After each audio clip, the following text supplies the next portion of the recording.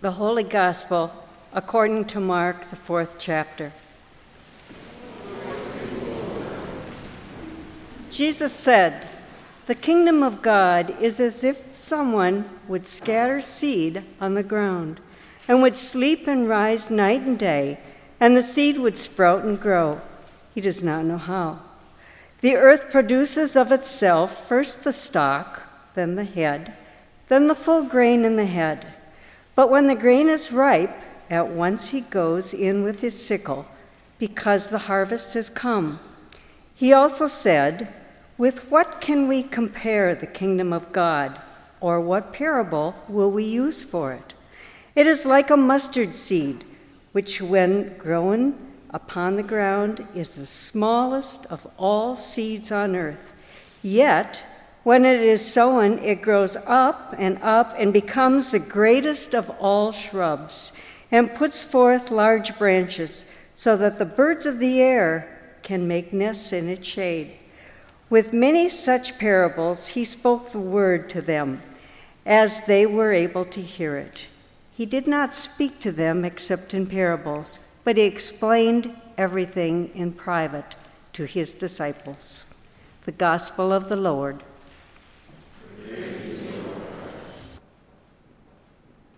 My dear brothers and sisters, I bring you grace and peace from God our Father and from our Lord and Savior, Jesus Christ. Amen. Happy Father's Day again to everyone. On this Father's Day, the Gospel reading is from the 4th chapter of the Gospel of Mark, where we hear a couple of very short parables spoken by Jesus, a parable of the growing seed, the parable of the mustard seed, and then a sentence that Mark adds to sort of summarize them. And this is what Mark says: "With many such parables he spoke the word to them. He did not speak to them except in parables." So, it will not surprise you that the topic for today's sermon is... Yes, you're very quick.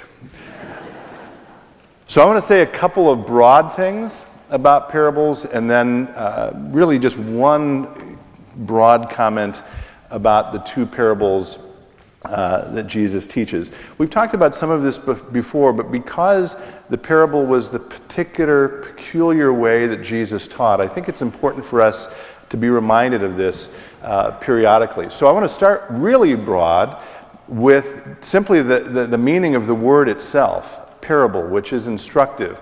The word parable, the English word parable, comes from two Greek words, parabole, which means simply to place alongside or to throw beside. And the point is that in the parable, not always, but usually what Jesus is doing is taking something that is familiar, in today's parables, seeds or growing things or food or kings or servants, things that people would have been familiar with, and he places it alongside something that he is trying to explain to people that is less familiar. And by the way, today's parables, the two short parables in this chapter of Mark, are great examples of this. The first one, we're told, Jesus also said, "The kingdom of God is as if."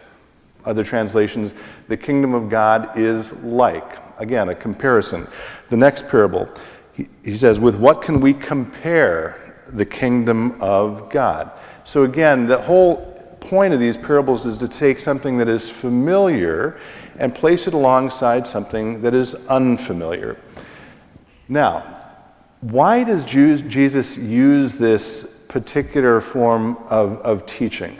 And I want to submit to you because he so desperately, so deeply wants us to understand the thing he has come to teach about, the thing that his entire life points to, namely the kingdom of God or the kingdom of heaven, which is, we live in this sort of fallen, broken, bent, sinful world, and the kingdom of heaven, therefore, is a foreign land. It is unusual, it is unfamiliar to us, and Jesus is trying, through these parables, to give us a glimpse of this place, which is important to note, by the way, not simply the place that we Christians believe we're going to go when we die, but Jesus is trying to remind us that it is a present reality.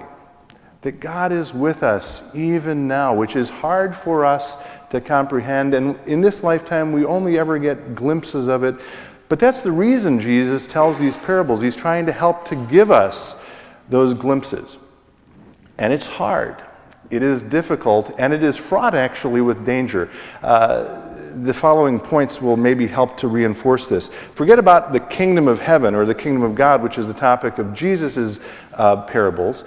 Imagine, if you will, and by the way, let's just imagine that there's no Google, no computers, no YouTube, no videos that you can use for this. Imagine that you have lived your whole life in an area with certain geographic features.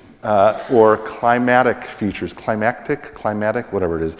Anyway, so I'm going to suggest 3. Mountains, the ocean, and snow. And imagine that you are trying to explain those features to someone who has never seen them, never experienced them, has no idea what you're talking about. And all you can do is use language and words. Would you concede that that would be difficult? Feel free to nod your heads. Mountains, for example. I mean, what are you going to say? Well, you can't say they're like big hills because the person, let's assume, has only seen flat land. So you say, well, it's sort of like, a bunch of rocks piled really high into the sky. And it's beautiful. And immediately they're thinking, that doesn't sound beautiful. That sounds scary. Because it sounds like they're going to fall on top of me. I don't understand what you're saying. Or the ocean. Well, the ocean is so vast. It's almost like the sky, only it's water. And they're like, that sounds kind of scary to me too. How does it stop? How does it know where to end? Isn't it going to overwhelm me by consuming me? I asked Valerie last hour if they have snow in Haiti, and I believe your response was, oh no. So imagine trying to explain snow to someone who's never experienced it. Well, it's this really beautiful light stuff that falls in flakes from the sky. And then when it goes in the ground, it becomes very heavy and all connected, and you can pick it up and make little snowballs. I mean, that sort of gets at it, but then, maybe they go in a different direction and think, well, so that means it must be sticky, huh? Well, kind of, but not really. This points to a really, really important fact about the parables, right? Jesus is trying to point us to another land. But the parables are not formulas. They are not equations. They are not black and white. They are not. When someone says, well, what is the meaning of this parable? It's sort of a non-starter. The meaning of the parable is to point us to the kingdom of God, which we are not currently in.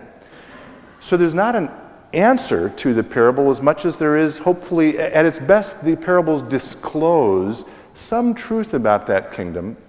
But the danger is that the parables have the potential to send us down the wrong path if we take parts of them to, literally or something. Does that make any sense at all?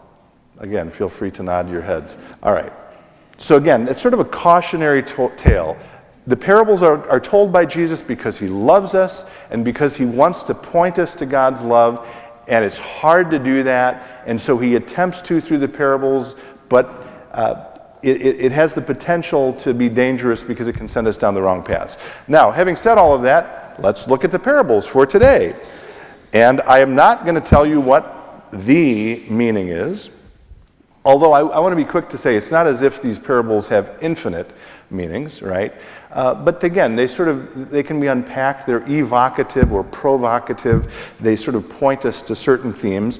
And there's more than one theme we could lift up. But today, with both of these short parables, I want to focus on one fact about the kingdom of God and about God. Again, these are very short. The first one, the parable of the growing seed. Jesus also said, the kingdom of God is as if someone would scatter seed on the ground and would sleep and rise night and day, and the seed would sprout and grow. He does not know how. Now, I want to freely concede and acknowledge farmers work really hard, and they're very smart and sophisticated about how they grow things. This farmer, however, does what? He tosses some seed on the ground, and then what does he do?